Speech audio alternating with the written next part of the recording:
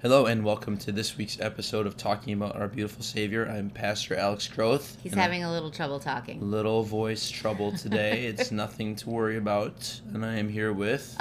Carrie Groth. Hello. Who is a voice expert, so she'll be Yes. guiding me through. Our theme for this Sunday is Christ the King. Well, that's our special worship theme that happens every year at this time. So to start that, Carrie, your top 35 kings from world history, go. Oh, Alex, King David. Okay, 34 to go. Was Alexander the Great a king? It was more of an emperor. Oh, okay. Really. Yeah. That's just it. I just like King David. Okay. King Saul. Great list. So. I don't know history. All right, so let's get into our Sunday school lesson, which is really about the 10 plagues. So Moses got out of the basket, like we talked about last week. Hope in a basket. Yep, grew up in the Egyptian kingdom, essentially, as one of Pharaoh's daughters. Great education. Ended up like kind of a complicated situations of having to run for his life away from the nation of Egypt. Lives as a shepherd out in the wilderness for like 40 years. He comes back. God speaks to him in a burning bush, has him come back, and he wants him to lead Israel out of Egypt. Thoughts on that? Well, if I were living in isolation for 40 years as a shepherd, I mean, he's probably pretty isolated, right? Well, he had a wife and kids, and in the desert. Yeah. Okay. Mm-hmm. I just feel like I'd feel very ill-equipped, like not ready. To be a shepherd? No. To go lead the people out of slavery. Yeah. To like for lead. Sure. Yeah, I mean, they're sheep, but I'm leading they're not sheep, literal not sheep. People. Yeah, they're people. Right. Yeah, so he's got to go back and talk to one of the most powerful men in the world and convince him to let the Israelites go. And that conversation has already begun at this point when our text starts. And at the beginning of chapter 7, Exodus 7, God tells Moses, I was looking at this yesterday, I found this so interesting again. He says, I have made you like God to Pharaoh, and your brother Aaron will be your prophet. You are to say everything I command you. So like you're saying, you'd feel unprepared to go speak to Pharaoh, but God is basically saying, like, Moses, this is way less about you and way more about me, and I'm in control of the situation. And he also says, I will harden Pharaoh's heart. That's an interesting concept that we find in the section, that Pharaoh keeps rejecting him over and over again, and it says that God finally hardens Pharaoh's heart in unbelief. And then one last note before we look to kind of talk through these plagues specifically. Moses was 80 and Aaron was 83 at the time, which I guess I don't always think about Moses being this old when this happened, but it makes sense. You think of Charlton Heston, the Ten Commandments. He doesn't seem like he's 80 years old, but that's how old Moses was. So they're confronting Pharaoh. One of the things that God allows them to do, Aaron's staff becomes a snake, but the Egyptian magicians are able to do it too. Mm-hmm. Do you remember how were the Egyptian magicians able to do it? Well, I mean, they practice sorcery. Yeah, so dark arts. This is the devil would have been involved in this. They turned the Nile into blood. Why was that a particularly striking thing to do to the Egyptians? The Nile was their source of like all of life, like centered around the Nile, the water. Yeah, the Nile would flood every spring, I believe, and that would really water their crops. And so to attack the Nile was to sort of attack the heart of Egyptian hope. The Nile became like a god to them. And interestingly enough, the magicians were able to do something similar to that. Next is a plague of frogs. How would you feel about having frogs everywhere? Oh my goodness. Like, I really do like frogs, but I don't like to touch them. So wait, so you don't really like frogs, you like looking at frogs from a distance. Yeah. And they're disgusting, like, if you touch them. And so I like imagine them coming out of the Israelites like ovens, whatever their ovens looked like. And just like everywhere. All over. Everywhere you go, frogs. Just frogs, like, ew. Yeah, that'd be pretty gross. Yeah, and it was this plague did affect Israel too. Israel lives in a different part of Egypt, a land called Goshen, but this first plague affected them as well, and then the Nile turning to blood did too. I have a question. So, were frogs like especially, like, do they have some sort of deeper meaning to these people? That I don't know. That's a great question. Yeah. comment on this podcast if you know. What's the significance? Call into the podcast right now and let us know. But the magicians were able to do the frogs too. So Pharaoh's behavior during this is very interesting. He tells Moses, tell God to stop.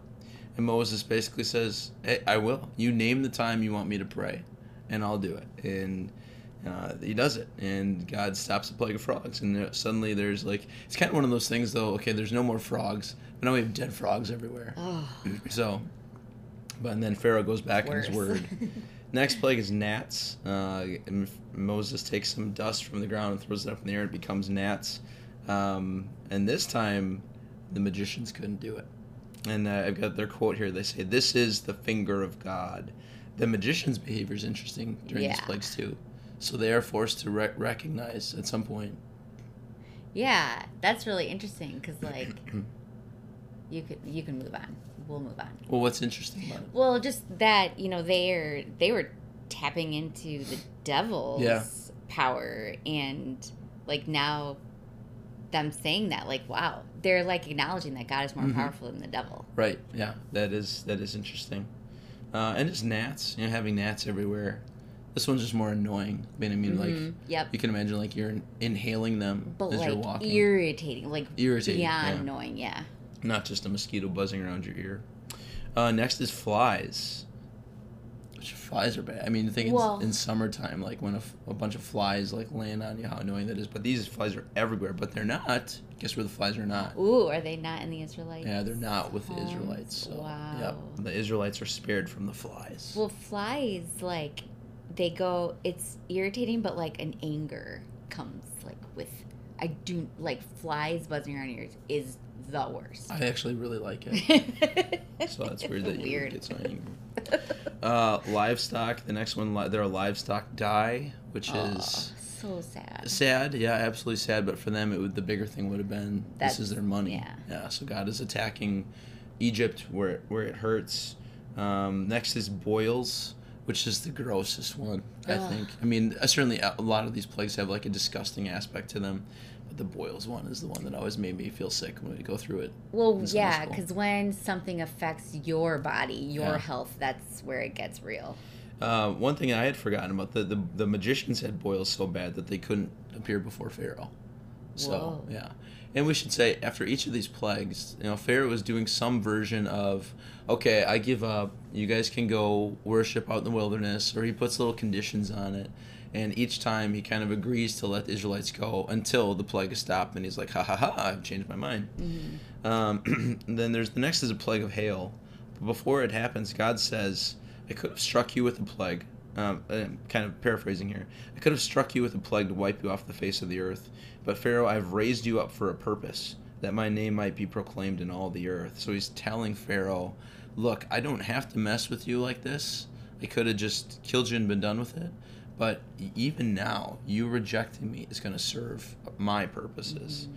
And then the hail comes and it destroys the crops. And then the first thing, one of the things that's different here, this time Pharaoh says, I have sinned. Whoa. And if this is your first time reading it, you're like, well, okay, things are about to turn around.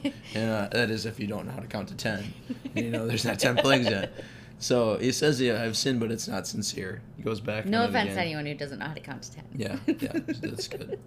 Then locusts are coming next. And before the locusts, Pharaoh's officials beg him to listen, which is interesting. So his chief advisors are like, hey, dude, enough. We've got, like, blood everywhere. So now and gnats and flies and frogs and boils and livestock. So just listen. Please.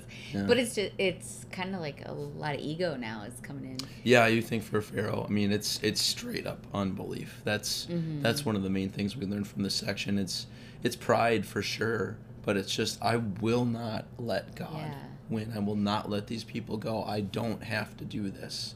And I think one of the things we recognize about unbelief is that it's often so foolish.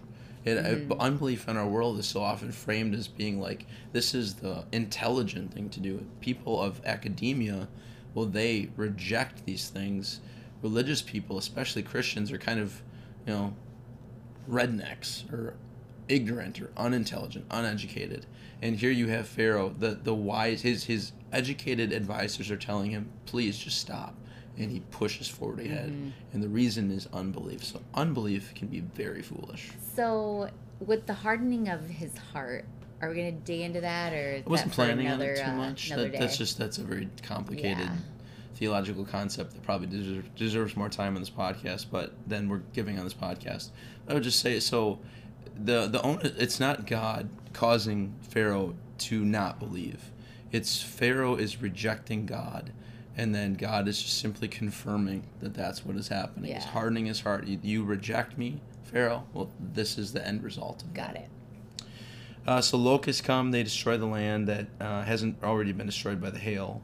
Then darkness for 3 days. It says no one could see each other, so for 3 days.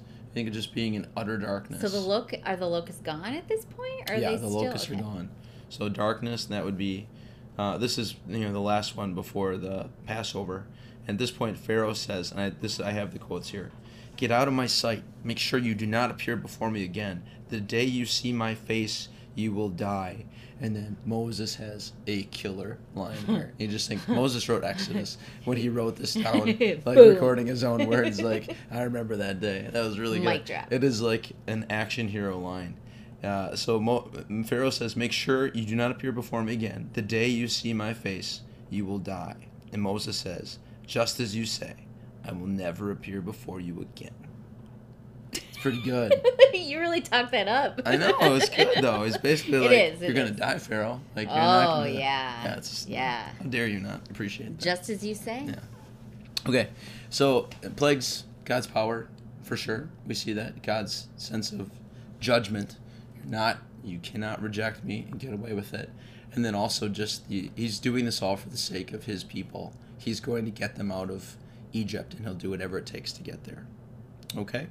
And then, you think of years and years and generations, and this is how they taught their children. Like, this is the God we believe. Yeah. Because this is what he can do. Right, yeah. How often they could revisit the account of the plagues to remind their kids, like, we have this God on our side.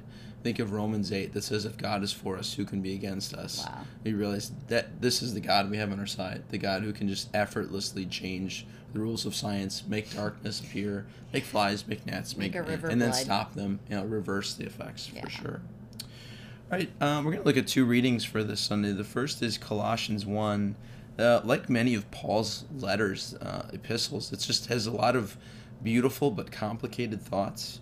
So the Colossians 1 starts with the idea of we are rescued from the dominion of darkness and brought into the kingdom of the Son God loves. So that picture of darkness in that second to the last plague was easy to envision. And here's the darkness of sin and unbelief. And King Jesus has brought us out of that kingdom of darkness into a place of light where we can see and know that we are loved. Redemption, the concept of redemption makes an appearance in this lesson, which is an important Christian phrase that probably doesn't get defined often enough. How would you define redemption? Well, I mean, your, go-to is wait, nope, I'm totally off.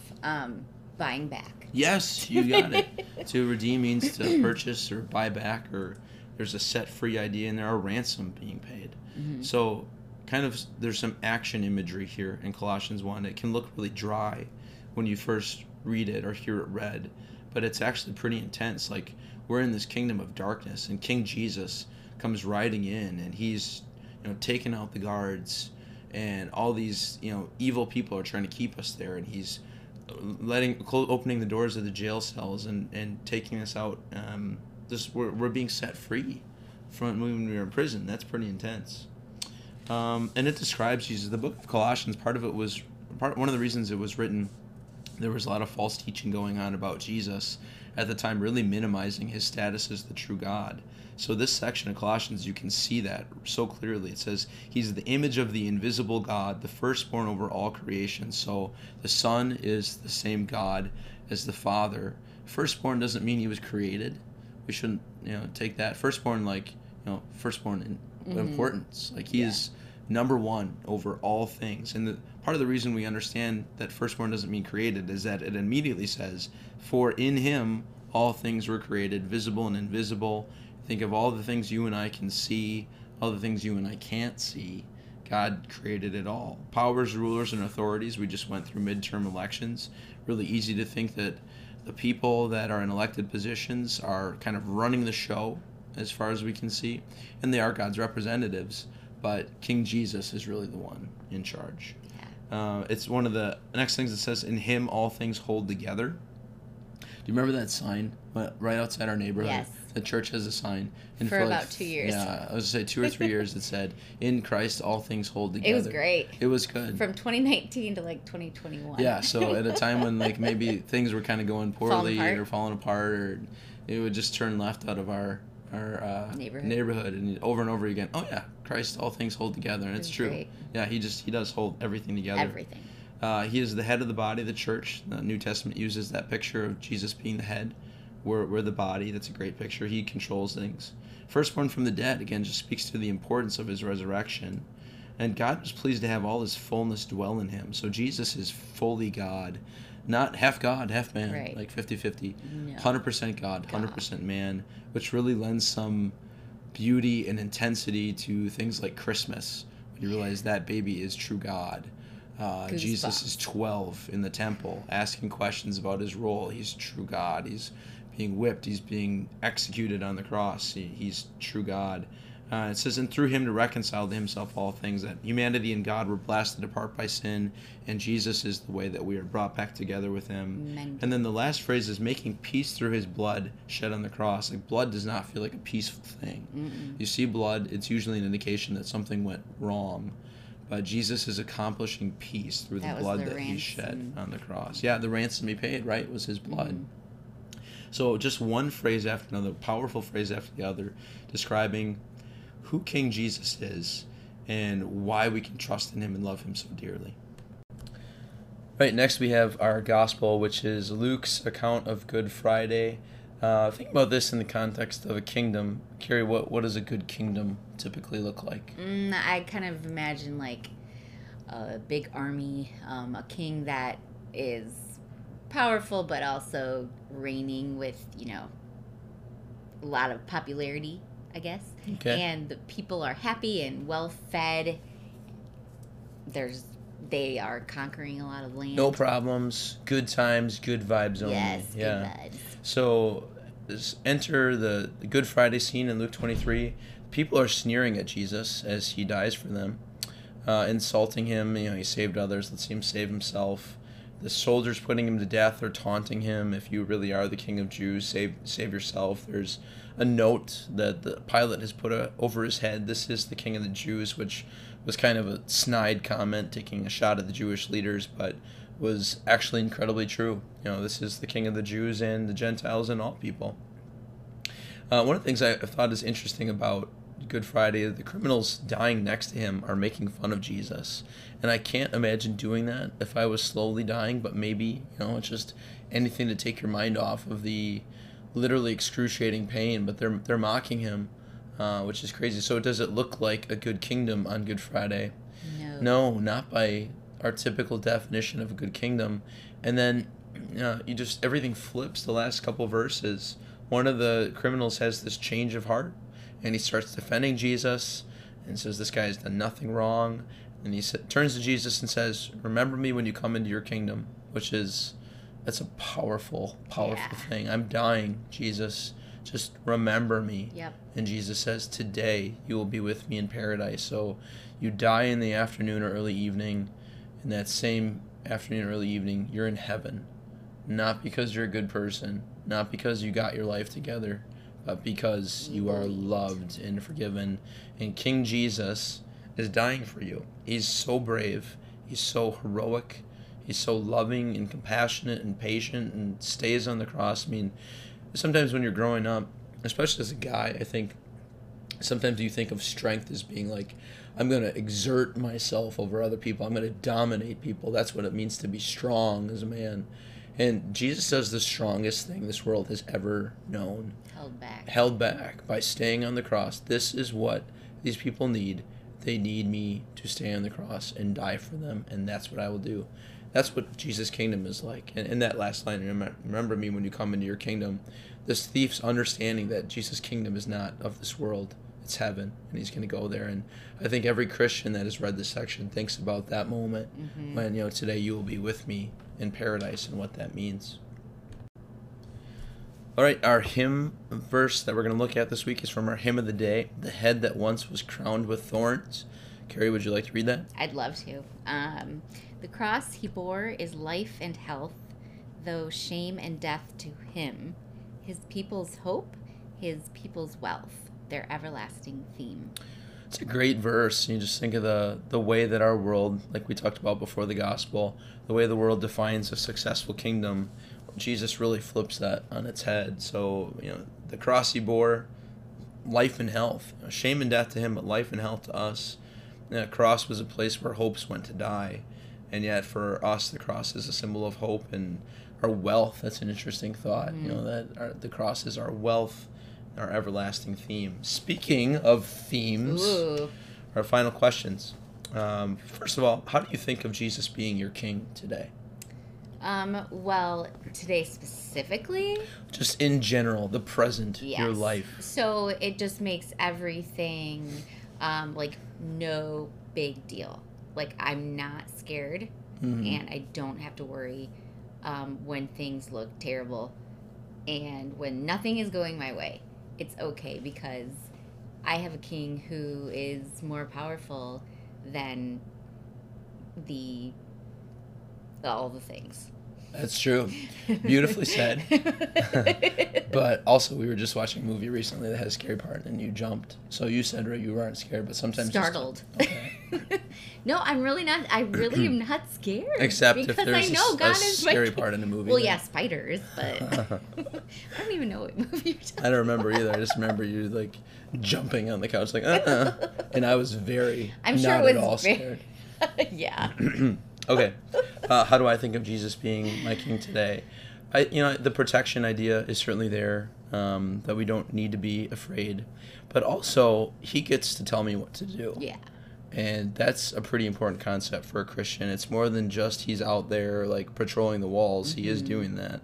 But he gets to run the show, and I don't. And I need to be okay with that. And the extent that I'm not okay with that is probably going to make my relationship with him rocky. But when I am full understanding that what he says goes, and for good reason. He's smart and I'm dumb. He's powerful. You're not I'm dumb, weak. But you're definitely not. I'm dumb compared to God. Yes. I think we can say that without any qualifier. Yeah. So if he's the king and he's earned it, then I just need to listen to him. I need to stop being stubborn. I need to stop being like Pharaoh, tie it back together. Oh, there you go. And just listen to him. Yeah, and I feel like it's such, when you see Jesus in all of his wonder and awesomeness and grace, it's so easy to be happy to just, yes, okay. Yeah. This is, of course I'll do it. Yeah. You're such a good king. Absolutely. Yeah, I just think if I was, oh man, we're already over time, but let's see, I'm just gonna keep going. Yeah. We're gonna keep going. Yep, sorry guys. I just, if you watched Jesus die for you and you knew that it was, if you were there, and then on Easter, you see Jesus alive again, and Jesus tells you to do something. Yeah. Do you hesitate at all? No, yes, you please. just conquered death. So whatever you tell me to do, risen King Jesus, I'll do it. But I wasn't there, so it's easy for me to kind of be like, well, whatever. Why does he get to tell me what to do? But the reality of his death and resurrection is true every day. Yeah, and you can put yourself there every day. Yeah, right. And I just think how proud, how proud we can be that we're on King Jesus's team. You could have just said we're in his kingdom. That would. Well, I know I wanted to, but I just didn't. Go. If only there was a way to edit the podcast.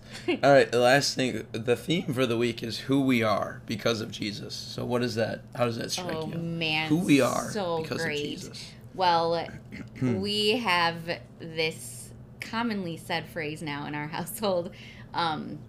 You're loved, valuable, and forgiven. Yep. So, especially when it comes to being competitive and when you lose or when you win, you don't have to get sad or mad or gloat, because if you're important, you don't need to get sad about, you don't have to be mad because you're important. Who cares if I'm a loser? I'm important. Yeah. No, that's good. I think, a sense of identity. There's a painting in our house, not a painting, but like a wall print that says like, I am a daughter of a king. I think I got that for you a couple of years ago. Just that identity that I'm part of God's royal family. Yeah. And I was born into it. I did nothing to gain it. I'm his heir. I have a place at his table. So if that's the case, the devil doesn't get to tell me what a bad guy I am. It's true, I'm a bad guy, but I'm also a son of the king. And my life has value because of God, not because I have X amount of followers on social media, or I make X amount of money, or people think I'm funny or important or whatever else. That ceases to matter, because my value is derived entirely from being in God's kingdom. And your value, like he made you. He made you. Yeah. That's amazing. It is. We're way over. We gotta be done. Sorry, guys. So, King Jesus. Yes. Pretty cool. Excited for worship this week. Excited to hear about the plagues lesson. It's gonna be good. Anything else? I was thinking the whole time we were talking about plagues, I was just thinking of the 17-year cicada thing and how that it really did feel like I was in Egypt. Yeah, for sure. So if you lived through the cicadas here in Cincinnati, you basically know what it was like to live through the plagues. No, so it was good on you. Nothing in comparison. It was next terrible. time we can talk about the cicada net that Carrie bought from Amazon and wore for a solid month. That's a good note to end on. Okay, bye everybody. Bye.